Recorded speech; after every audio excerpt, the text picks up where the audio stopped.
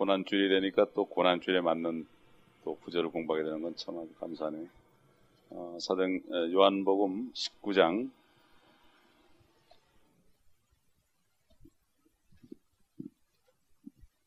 30절부터 보겠습니다. 몇 절 읽겠습니다. 요한복음 19장 30절. 그때 예수께서 그 식초를 받으시고 말씀하시기를 다 이루었다고 하시더니 고개를 떨구시고 수음을 거두시더라. 그러므로 그날이 예비일인 까닭에 유대인들이 그 시체들을 안식일에 십자가 위에 남겨놓지 않으려고, 이는 그 안식일은 큰 날임이라 빌라도에게 요청하기를 그들의 다리를 꺾어서 치우게 해 주소서라고 하더라. 그러므로 병사들이 와서 주와 함께 십자가에 못 박힌 첫째 사람의 다리를 꺾고 주와 함께 못 박힌 다른 사람의 다리도 꺾더라.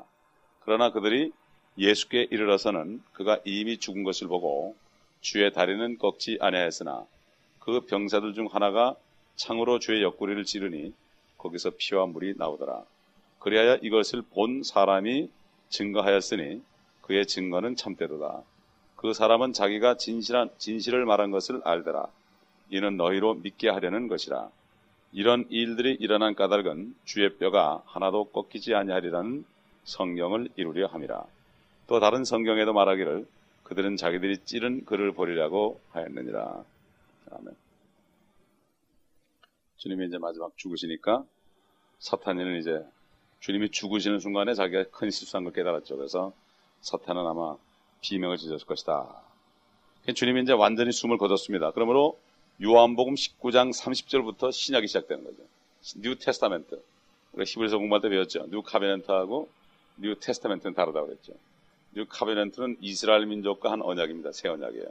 그거는 나중에 주님이 재림했을 때 그들이 회개해서 새 예루살렘이 아니라 예루살렘에서 시온에서 참 주님이 내려와서 통치하는 그 새 언약, 그걸 얘기하는 거죠. 진짜 가나안 땅이죠. 이거는 진짜 적각불이 흐르고 참 모든 산들이 단 포도주를 떨어뜨리는 그러한 곳에 사는 그 새 뉴 카베넨트고, 우리야 한 유대인이나 이방인이나 예수 그리스도를 믿는 사람들에게 한 언약은 뉴 테스타멘트로, 그거는 바로 피로 된 언약이죠.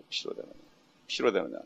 그래서 테스타멘트는 테스테이터, 그러니까 결국 유언한 사람이 죽어야만 효력이 발생하는 거기 때문에 마태복음 같으면 27장 끝에 가서 시작되고, 요한복음 같으면 19장 30절 이제부터 새 언약이 유효하게 된 겁니다. 유효하게. 그러니까 이때부터는 예수만 믿으면은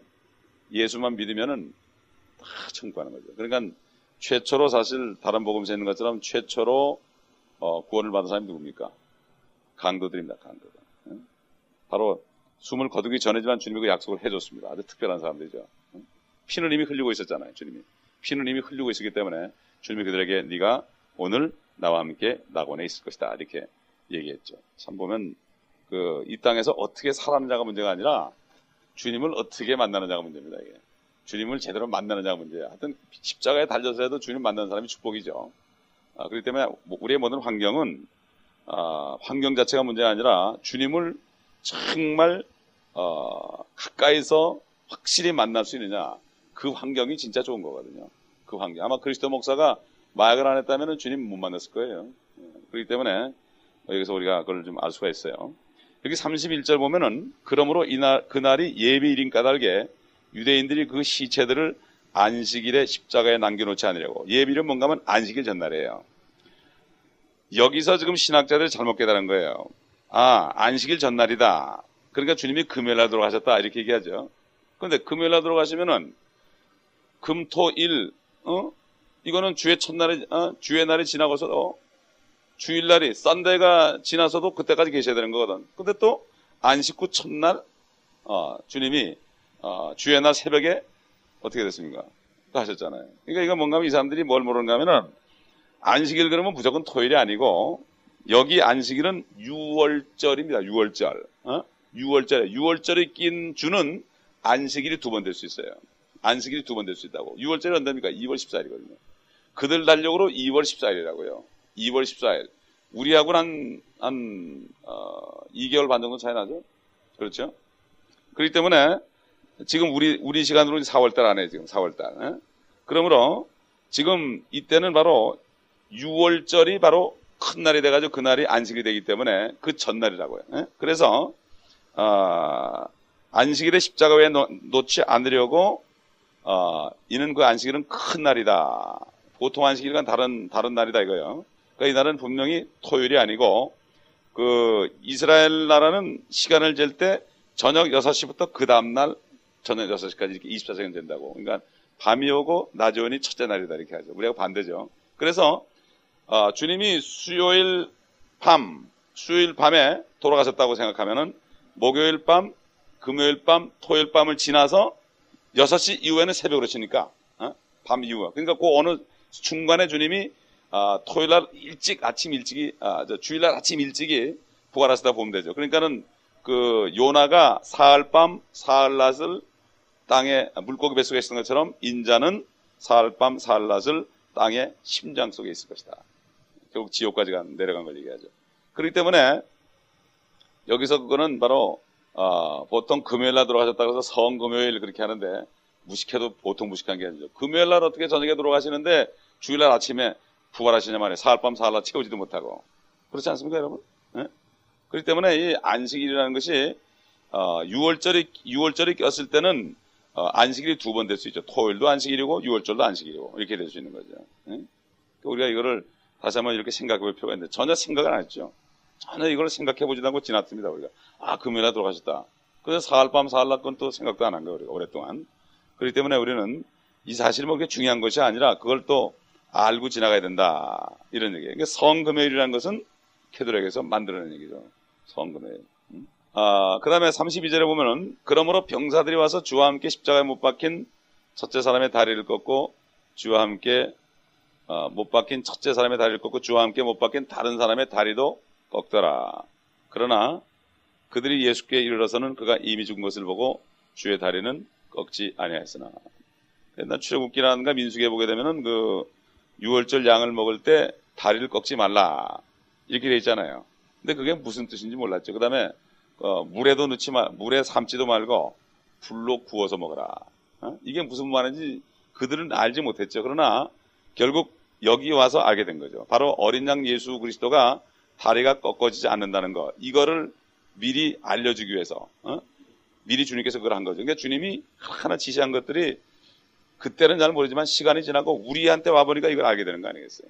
그래서 그 다음에 그 불에 구워 먹으라는 것은 두 가지를 볼 수 있죠. 첫째는 주님의 몸이 그냥 십자가에 박혀가지고 그냥 태양에 노출됐기 때문에 그 살이 익었을 것이다. 그 다음에 두 번째로는 그가 지옥까지 내려갔기 때문에 불지옥에 내려갔기 때문에 절대 물에 삶지 말라는 건 지옥이란 물이 없는 곳이니까 고통 속에서 죽으신 예수 그리스도를 미리 참 그림자로 예언적으로 보여주기 위해서 그 율법에 상세하게 양을 먹을 때 이렇게 먹어라 내장까지 먹어라 내장까지 불태워라 이런 거를 그렇게 한 뜻이 결국 예수 그리스도의 그게 이루어진 것을 나타나고 바로 이 예수가 6월절 양이라는 것을 알려주기 위해서 그런 거란 말이에요. 이게 우리 알 수가 없잖아요. 뭐 이렇게 성경 말씀에 자세하게 있지 않으면은 알 수가 없잖아요. 지금 우리야 이미 예수님이 하나님의 아들로 알고 믿었지만은 그때 당시 사람들은 나사렛 목수의 아들이니까 목수의 아들만 보면은 도저히 이거는 하나님의 아들로 믿지 않지만은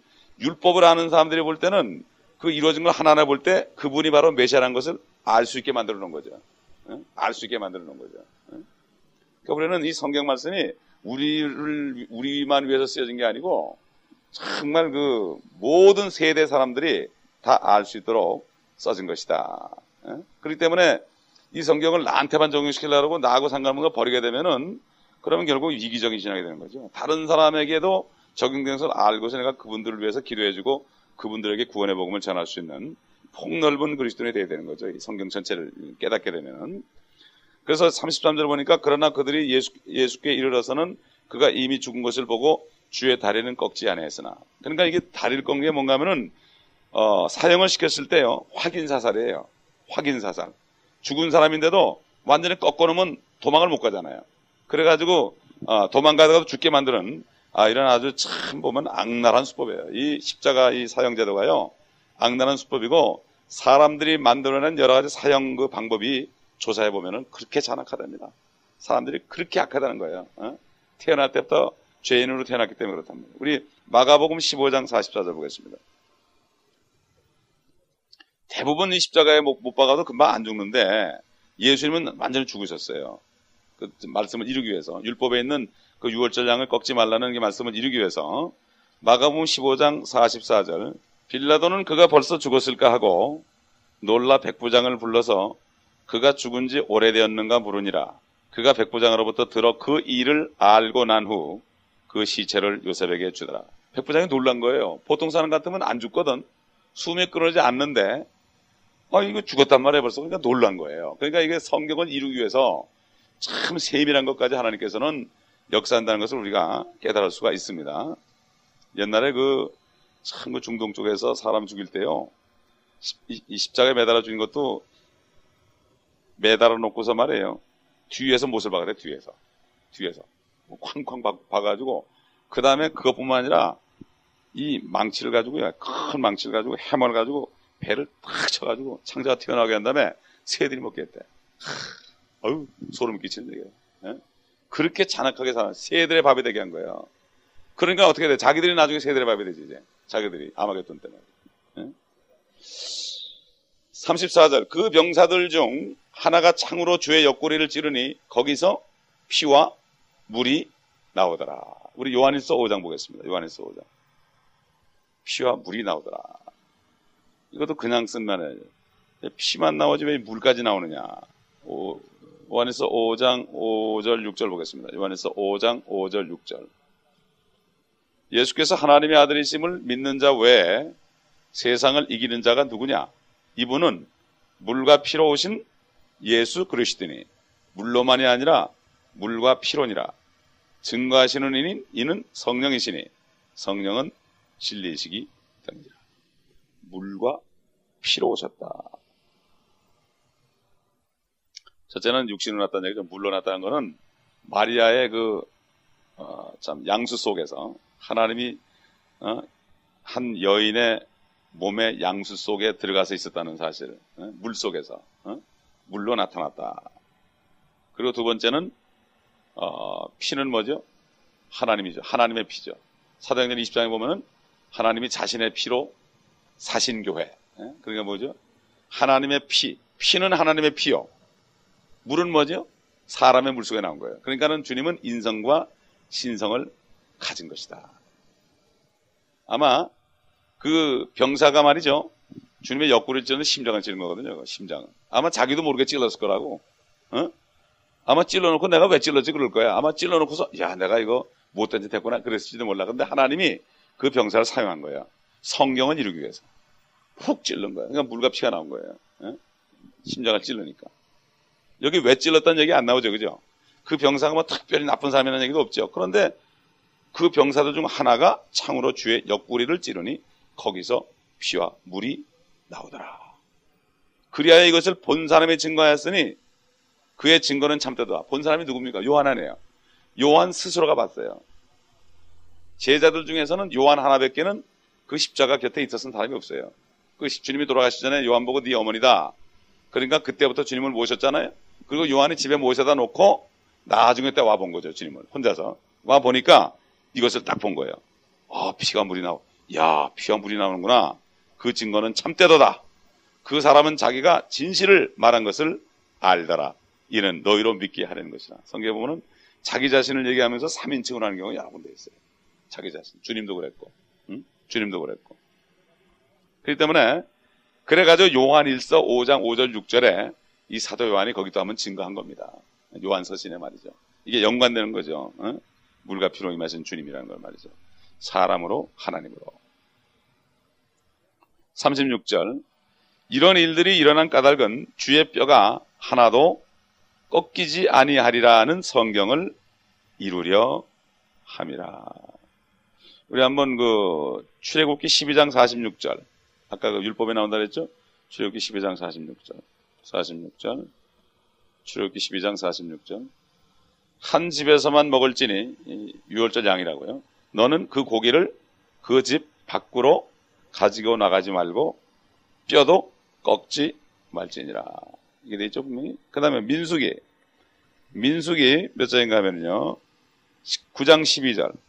그들은 어떤 음식도 아침까지 남겨두지 말 것이며 그것의 어떤 뼈도 꺾지 말고 유월절의 모든 율례에 따라 그것을 지킬지니라. 우리 시편 34편 20절 보겠습니다. 시편 34편 20절. 시편 34편 20절. 주께서 그의 모든 뼈를 간수하사 그 중에 하나도 부러지지 않게 하시는도다. 다윗이 뭐라 하겠어요? 성령으로 그냥 입을 열어서 성령께서 말하심을 따라서 이런 예언을 자기도 모르게 예언을 한 거 아니겠습니까? 성경을 이루려 함이라. 또 31절 다른 성경에도 말하기를 그들은 자기들이 찌른 글을 버리라고 하였느니라. 우리 잘 아는 스가랴 12장 10절에 있죠? 알아서 찾아봅시다. 한번 스가랴 12장 10절 또 찾아봅시다.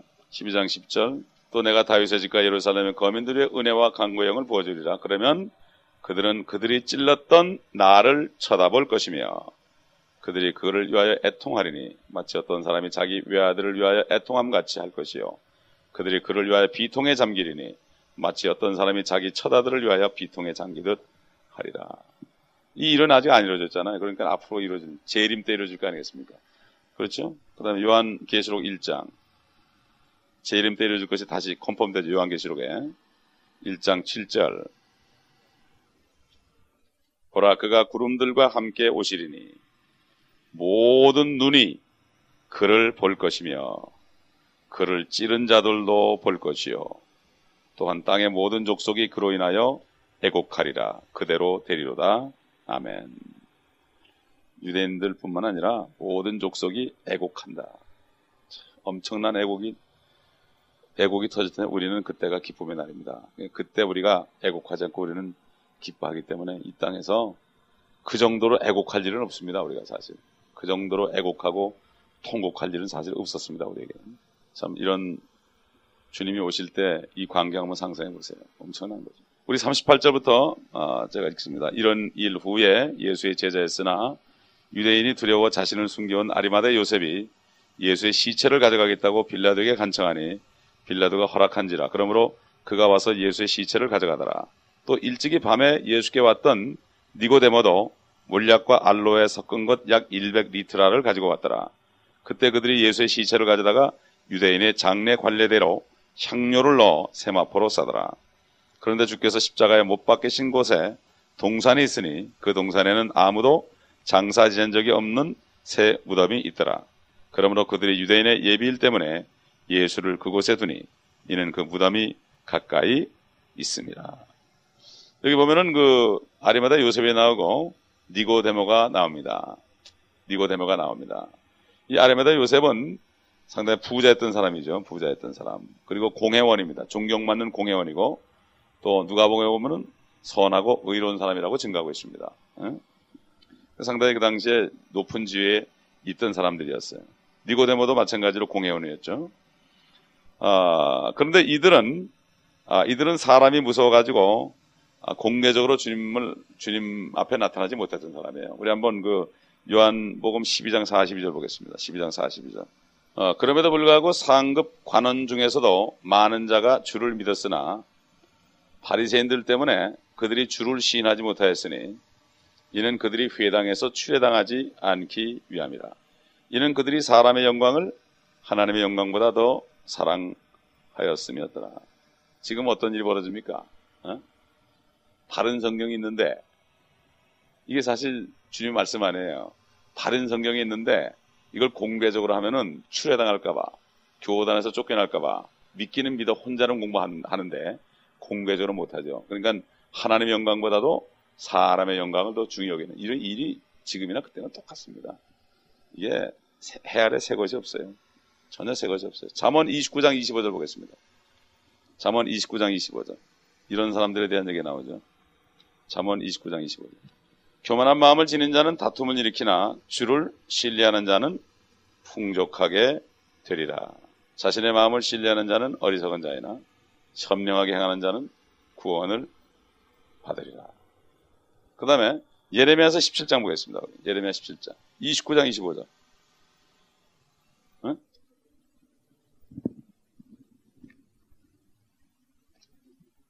잘못 읽었어. 잘못 읽었어. 미안해요. 29장 25절. 잘못 읽었어. 그 말씀 비슷하네. 29장, 그거는 28장 25절이네. 그것도 비슷하네. 그래서 나 지금 이상하다고 그랬어요. 29장 25절. 사람을 두려워하면 덫에 걸리나 주를 신뢰하는 자는 누구나 안전하리라. 사람을 두려워하면 덫에 걸린대요. 주를 신뢰하면 안전하다는 거예요. 사실 거꾸로 보이죠, 그래요, 그죠? 예, 거꾸로 보여요. 예레미야서 17장.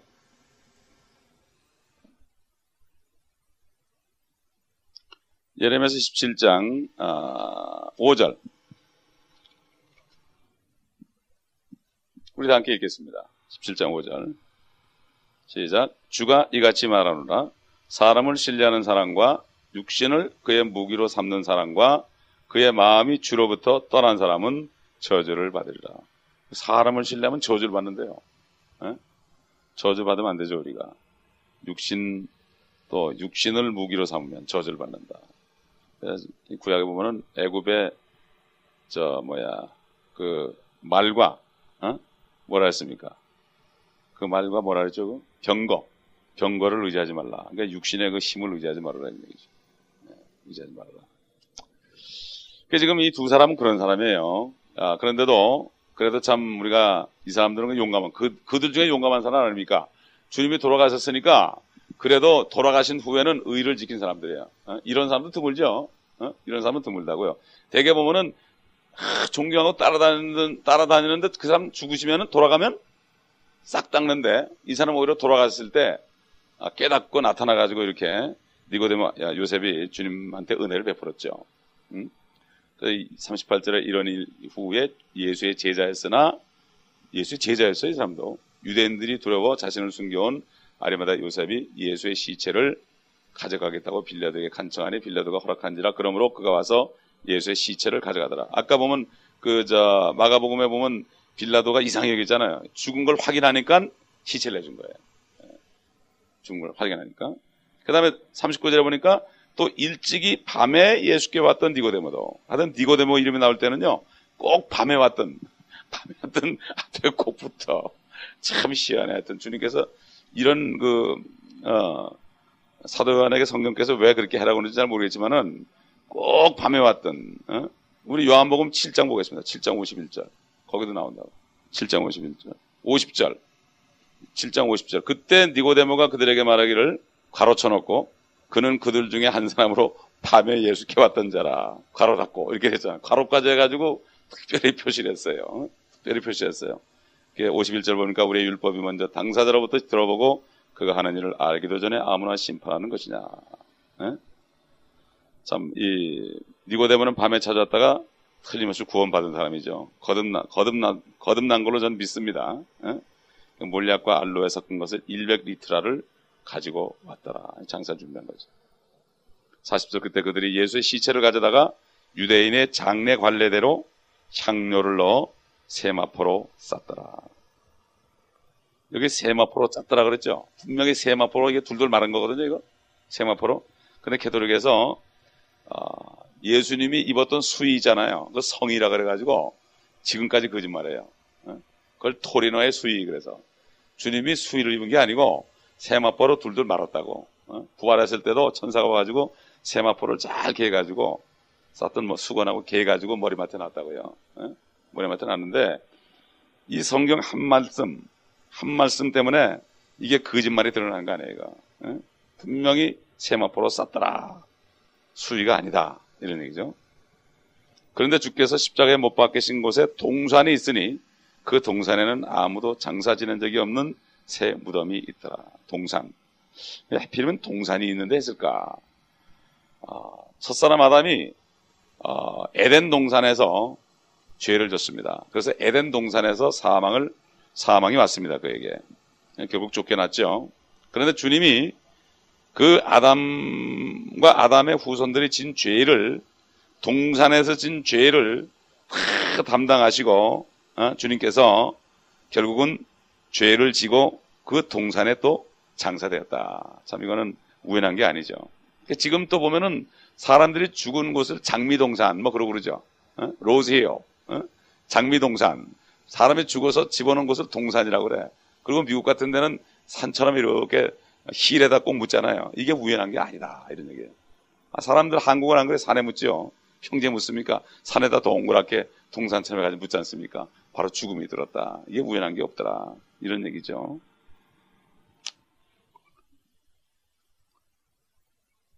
42절 보겠습니다.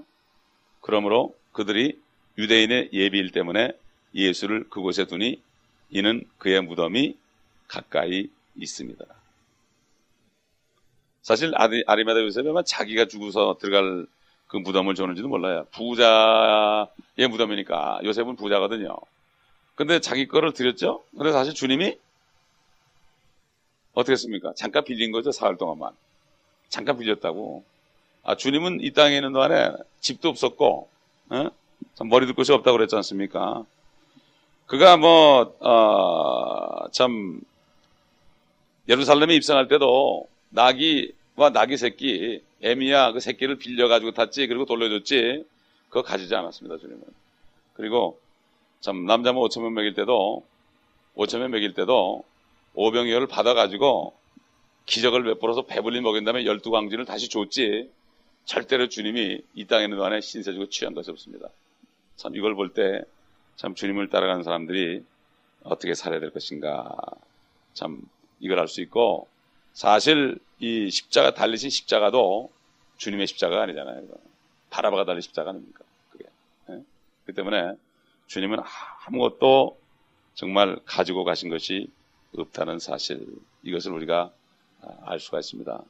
참 주님이 이렇게 돌아가실 때까지 있는 하나하나의 사건들을 보면서 정말 이 말씀을 자세하게 들어가 볼 때에 참 유월절 양으로 들어가신 주님의 그 모습이 하나하나 세밀하게 나타나 있기 때문에 정말 성경 말씀을 보게 되면은 예수 그리스도를 믿을 수밖에 없다는 얘기고, 유대인들도 눈이 띄어가지고 이 요한복음을 읽어본다면 그들이 안 읽어서 그렇지 믿어본다면, 아마 읽어본다면, 율법을 아는 사람이 이걸 읽는다면 깜짝 놀랄 거라고요. 그렇지 않습니까?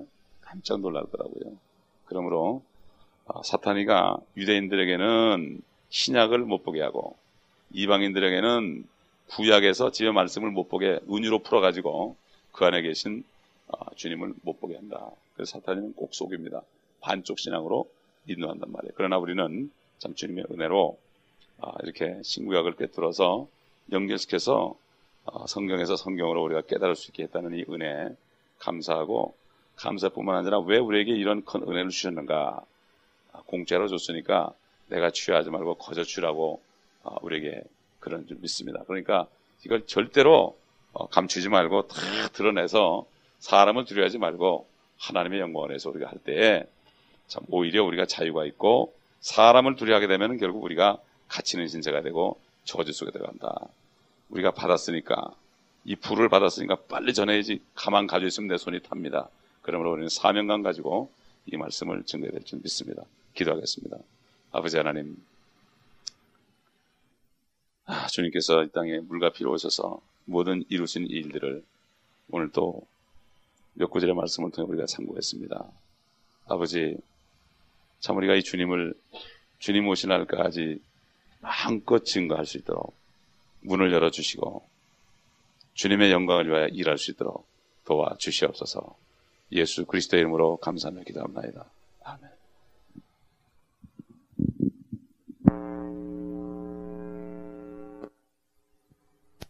이런 거 전혀 메시지가 없어. 이 땅에서 어떻게 하면 좀 잘 되고, 어떻게 하면 성공하고, 작년에 못하니 이번에 이루라 그러고 말이지. 하나님이 함께 하시니까 너를 축복할 것이다. 가나안 땅에 들어간 그 이스라엘 민족 그렇게 할 것이다. 여기 가나안 땅이 아닌데. 이렇게 사람들을 유혹하기 때문에 얼마나 좋은 메시지입니까? 그러니까 아멘, 아멘 그러고 전도할 필요도 없잖아요. 그러니까 권한받을 필요도 없잖아요. 잘 되는 건데 적극적인 사고방식으로 말이죠. 하나님이 나와 함께 하신다. 두려워하지 말라고 그랬다. 그 여호수아가 함께 하신 하나님이 바로 여호사가 우리 주님이죠. 우리가 주님 안에 있어야 되는 거죠, 이제는. 그렇기 때문에 정말 우리가 진리를 바로 깨닫고 우리가 도대체 무엇을 할 것인가, 이 땅에서 또 어떤 메시지를 전할 것인가, 어떤 권한을 받을 것인가, 이것을 우리가 택해야 되는 거죠. 그래서 24절에 보겠습니다. 그러므로 그들이 서로 말하기를 그것을 찢지 말고 누가 가질 것인지 제비를 뽑자 하니 이는 그들이 자기들끼리 내 옷을 나누고 내 속옷도 제비 뽑나이다라고 말한 성경을 이루려 함이니라. 그러므로 그 병사들이 이런 일들을 하더라. 우리 한번 잘 알지만 시편 22편 한번 찾아보겠습니다. 13절부터 보면요. 그들이 내게 입을 벌리며 마치 찢고 울부짖는 사자 같나이다. 내가 물같이 쏟아졌으며, 십자가에 매달 때 그냥 십자가를 세우는 순간에 물같이 온 몸이 쏟아졌겠죠. 나의 모든 뼈는 어그러졌고 내 심장은 밀초 같아서 나의 내장 가운데서 녹았나이다. 막 그냥 토를 아마 주님이 엄청나게 아마 이 구토를 했을 것 같아. 내장 가운데 녹았나이다. 내 기력이 질그릇 조각같이 말랐으며 내 혀는 이틀에 붙었나이다.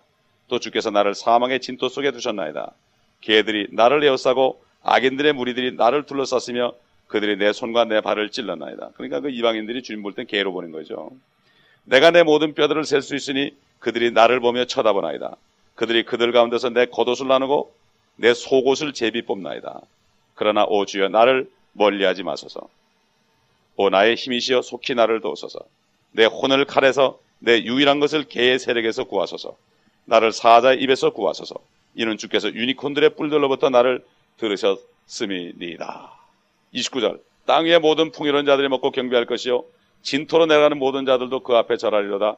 자신의 혼을 살려둘 수 있는 자는 아무도 없으리라. 한 씨가 그를 섬길 것이요 그것이 주께 한 세다로 여겨지리라.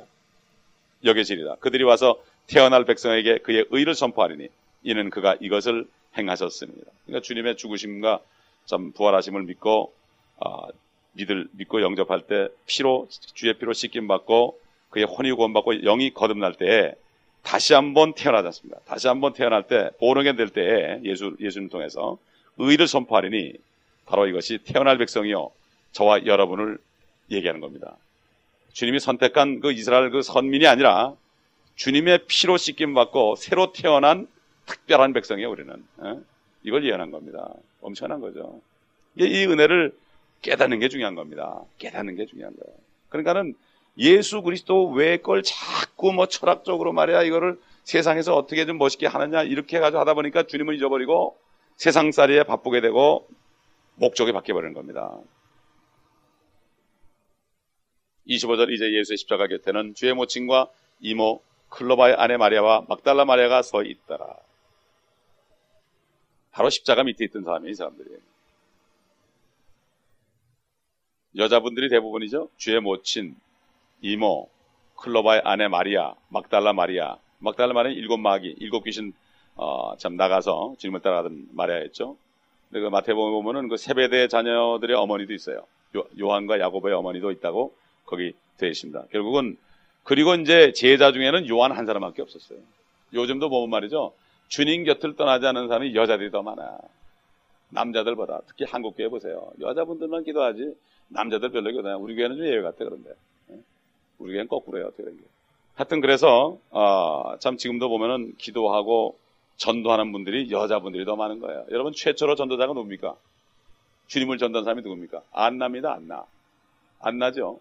그 다음에 주님이 부활했을 때 제일 먼저 전도한 게 누굽니까? 부활을. 마리아예요. 막달라 마리아라고요. 최초 또 부활하시는 최초한 것 전부 최초의 전도자가 여자분들이었습니다. 여자분들. 그러니까 사실 세상 말에도 그렇잖아요. 남자들이 뭐 좀 비리비리하면 뭐라 그러죠? 뭐 띠라고 그러죠. 주님 만날 때 되면은 여자고 남자가 없어요. 그때는 완전히 변하기 때문에 천사처럼 되기 때문에 생식하는 게 아니기 때문에 지금 여자로서 내가 최선을 주님을 섬기면은 그때 멋있는 남자가 되는 거고 남자로서 지금 최선을 섬기면 멋있는 남자가 되는 거고 주님처럼 그렇게 변하는 거죠. 그 때문에 내가 여자라고 한탄할 것도 없고 내가 남자라고 우쭐댈 것도 없어요. 지금 결국 내 자리에서 주님을 섬기는 사람이 주님께서 가장 기뻐하는 자가 되겠습니다. 26절 그때 예수께서 자기 모친과 사랑하는 제자 곁에 서 있는 것을 보시고 자기 모친에게 말씀하시기를 여인이여 당신의 아들을 보소서. 주님은 참 끝까지 육신적인 모친에게도 결국 자기 대신 요한이 아들이 될 것을 거기에 얘기했고 요한에게 그 마리아를 인계하는 걸 봅니다. 주님께서는 절대로 어머니 그렇지 않았습니다. 마리아 보고 어머니라고 그런 적이 한 번도 없습니다. 여인아 그랬습니다. 자신이 하나님이심을 증거하는 거예요. 하나님이심. 어떻게 보면 못 인정하죠. 그러나 하나님이신데 태만 빌린 겁니다. 그러면서 요한에게 뭐라 했죠? 네 어머니다 그랬어요. 요한에게 네 어머니다. 개토릭에서 성모 마리아 그러는 거는 진짜 성모 마리아가 아니라 예레미야서에 있는 하늘의 여왕입니다. 하늘의 여왕. 옛날 이스라엘 민족들이 하늘의 영을 섬기다가 하나님께 진노를 받았는데 그건 마리아가 아니고 마리아를 가장해서 하늘의 여왕 이방신을 섬기는 거예요. 그래가지고 케이크를 만들고 그러지 않습니까? 케이크 만드는 것들이 다 거기서 유래된 거죠. 네 어머니를 보라 하고 하시더라. 27절 제자에게 말씀하시기를 네 어머니를 보라 하고 하시더라. 그 시로부터 그 제자가 그 여인을 자기 집으로 모시고 가니라. 이후에 예수께서 이제 모든 일이 이루어진 것을 아시고 말씀하시기를 목마르다 고 하시니 이는 성경이 이루어지게 함이라. 목마르다. 거기에 식초로 가득 찬 그릇이 놓여 있는데 그들이 식초 해면에 적셔서 우슬초 가지에 꿰어 주의 입에 대니라. 그때 예수께서 그 식초를 받으시고 말씀하시기를 다 이뤘다고 하시니 고개를 떨구시고 숨을 거두시더라. 주님께서 돌아가실 때 물을 잡수셨다는 얘기 절대 없어요. 옛날 그 배너 영화에 보면 말이죠. 주님이 십자가를 지고 갈 때 어떤 사람이 와서 물을 주니까 물을 마신 걸로 되는데 그건 성경 없는 얘기예요. 주님이 절대 물 마시지 않고 신 포도주까지도 맛을 보고 입에 갈증을 좀 취할 수 있는 거는 주님께서 받지 않았어요. 그런데 식초를 마셨어요. 여러분 식초 마셔본 적 있어요? 저는 한번 그게 물인 줄 알고 마셔본 적이 있어요. 속아가지고 아유 아주 애 먹었어요. 식초를 그냥 마신 거예요. 주님이. 이 피가 물하고 피가 다 빠져가지고 탈진이 되는데 식초 마셨으니 속이 타지 않겠어요? 왜 그랬을까? 여러분 기억나세요? 수가성 여인 남자를 5번 가르치고 6번째 남자와 살면서 결혼도 안 하고 사는 여인을 찾아가서 이 우물에 앉아가지고 그랬잖아요. 이 물을 먹는 자마다 다시 목이 마르려니와 내가 주는 물을 먹는 사람은 영원토록 목마르지 않냐고 그 배에서 솟아나는 샘물이 되리라. 그러니까 이 여인이 보통 물을 얘기하는 줄 알고 그 물 좀 주세요. 내가 물기로 오지 않게. 창피해가지고 나오지 못하는데 물기로 오지 않게. 무슨 말인지 몰랐죠. 그러나 주님께서는 먹여주시려고 약속하시고 네 남편을 데려오라고 그럴 때 내 남편이 없나이다. 죄를 고백했을 때 그 순간에 주님이 생수를 넣어주니까 기쁨이 넘쳐가지고 가가지고 어떻게 했습니까? 와보라. 그랬죠. 와보라. 제일 좋은 방법이 전도 와보라. 와보라. 교회는 그렇게 막 그냥 생수를 먹은 사람이 자꾸 생겨서 와보라 와보라 그래야 돼. 오래 믿은 사람들은 뭐가 되죠? 무슨 나무라 그랬죠? 고목나무라 했잖아요. 고목나무. 오래된 사람은 고목나무예요. 고목나무에서 싹 나는 건 참기하기 힘들어. 그럴 때는 간 믿은 사람들이 전도도 하는 거예요. 그래서 간 믿은 사람들이. 그래서 우리 교회도 이제 간 믿은 사람이 오면 붙잡고 기도해가지고 그냥 성령으로 충만케 해가지고 그렇게 해야만 교회가 부흥할 것 같아 보니까. 가만 보니까 그럴 것 같아. 그 여인 하나 때문에 어떻게 했습니까? 생수를 마시고 주님이 우리에게 생수를 주기 위해서 본인은 어떻게 했습니까? 완전히 목이 말라버린 거예요. 아까 시편 20에 보니까 얼마나 목이 말랐으면은 이가 혓바닥에 이틀에 붙어가지고 지식해 돌아가신 거죠. 자, 이거 완전히 이거는 반대. 주님이 당하신 것은 우리 때문에 당한 거예요. 우리 죄 때문에 죽으시고, 우리 병 때문에 채찍 맞으시고, 우리 저주 때문에 가시면령을 쓰시고, 이렇게 지금 우리의 목마름 때문에 식초를 받으시고 다 이뤘다 하시더니 고개를 떨구시고 숨을 거두시더라. 어떤 미국 목사님은 그래요. 주님이 다 이뤘다고 숨을 탁 거두니까 갑자기 무슨 소리가 들렸다는 거예요. 하늘에서 마귀가 아이쿠 그랬다는 거예요. 마귀가 아이쿠 그랬다는 거예요. 왜?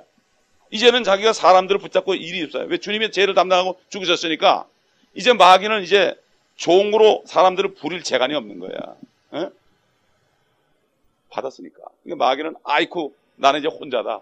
나 홀로 외롭게 됐구나 이제. 이렇게 됐다는 거예요. 여러분 그렇지 않습니까? 그러니까 이거를 모르는 사람들에게 빨리 알려가지고 주님이 다 이루고 당신 때문에 죽으시고 부활하셨으니까 믿으면 된다. 그 마귀로부터 나오는 거 아닙니까? 예수님을 영접할 때 나오는 거 아닙니까? 이거. 주님을 영접할 때 말이죠. 이게 참 엄청난 거죠. 이때부터 말이죠. 구약이 신약으로 바뀌는 겁니다. 구약이. 우리 한번 히브리서 9장 15절 17절. 지금 요한복음 19장 30절에 신약이 시작되는 거죠. 히브리서 9장 15절. 마태복음에서는 27장이고. 이런 연유로 그는 새 언약의 중보자시니 이는 첫 언약 때 범죄한 것들을 구속하시려고 죽으심으로써 부르심을 받은 자들로 그 영원한 유업의 약속을 받게 하시는 것이라. 유언이 있는 곳에는 유언한 자의 죽음도 필연코 따라와야 하리니 유언은 사람이 죽은 후에야 효력이 있으며 유언한 자가 살아있는 동안에는 전혀 효력이 없느니라. 그러니까 우리가 그 유언장을 써놔도 그 사람이 죽어야만 그 유언장이 참 변호사 손에 가가지고 효력이 있는 거지 죽기 전에는 효력이 없잖아요. 부모의 재산을 가질 수 없죠. 죽기 전에는 말이죠. 이게 어떤 자식들은 부모를 죽이는 자식도 있잖아요. 예? 그래서 지금 이제 참 엄청난 순간입니다. 주님은 죽으셨지만 이제 마귀는 있을 곳이 없게 된 거죠. 옛날에 그 천황폐하가 손을 바짝 들어버리니까 그 순간 어떻게 됐습니까? 한국은 그 순간에 1초 차이도 안 두고 독립한 겁니다. 그러니까 뭐라고 그랬습니까? 해방이다 그런 거예요. 우리가 전도하는 게 뭐죠? 해방이다. 죄로부터 해방이다. 마귀가 손 바짝 들었다 이제는. 이거 얘기해 줘야 되는 거예요. 얘기 안 해주면 어떻게 돼요? 계속 마귀 따라다니는 거예요. 옛날 일제시대 때 말이죠. 해방이 됐어도 저 시골 같은 데 가면은 할머니들이 몰라 무식하니까 해방이 됐는지 안 됐는지도 몰라. 그거를 이용해서 그냥 일본 순사들이 가가지고 마지막으로 막 뺏었다는 거예요. 아는 사람들은 어떻게 해? 오니까 너 와 이제 내 밥이야. 그런 사람들은 일본 사람 집에 들어가서 일본 사람들의 모든 재산을 다 몰수해버리고 집도 뺏어버리고 그게 적산가가 아닙니까? 제가 어릴 때 그런 집에 살았어요. 큰 집에 살았어요. 뺏은 집에서 살았다고. 저택에 살았어요 그때. 제 기억나요. 너무 집이 좋다고 다다미도 있고요. 그 다다미에서 매일 애들하고 씨름하고 그랬어. 너무 좋아가지고 말이에요. 다 뺏은 거거든요. 우리가 빼앗겨 살았잖아요. 모든 거 다 빼앗겨서 이제는 찾아야 되는 거예요. 그죠? 찾아가지고 주님께 드려야 되는 거죠. 할렐루야. 그렇기 때문에 우리는 정말 이 복음을 확실히 깨닫고 감격스럽게 아니 뭐 한국이 독립했을 때 독립됐어요 그랬습니까? 해방이다 그러면서 막 소리를 지르고 춤을 추고 얼싸안고 그랬잖아요. 이게 바로 구원의 감격입니다. 아멘. 그래서 이걸 알아야 되는 거예요. 우리가 말씀을. 그래서 말씀을 배우는 거예요. 이 말씀을 알수록 사탄이는 있을 자격이 없습니다. 그러므로 그날의 예비인 까닭에 유대인들이 그 시체들을 안식일에 십자가에 남겨놓지 아니라고 이는 그 안식일은 큰 날입니다. 빌라도에게 요청하며 그들의 다리를 꺾어 치우게 해 주소서라고 하더라. 여기부터는 다음 주에 하겠습니다. 여기 지금 안식일 예비일이 있는데 여기에 대해서는 조금 할 얘기이기 때문에 다음 주를 이제 정말 고난주일 아닙니까? 그러죠? 고난주일에 이제 마지막까지 하고 그 다음 주에는 부활주일인데 또 부활에 관한 거예요. 이게 하나님께서 참 성경 공부도 이게 그냥 하는 게 아닌 것 같아요. 참 감사해요. 아버지 하나님 감사합니다. 오늘 특별히 우리 주님의 죽으실 때 그 처절한 모습,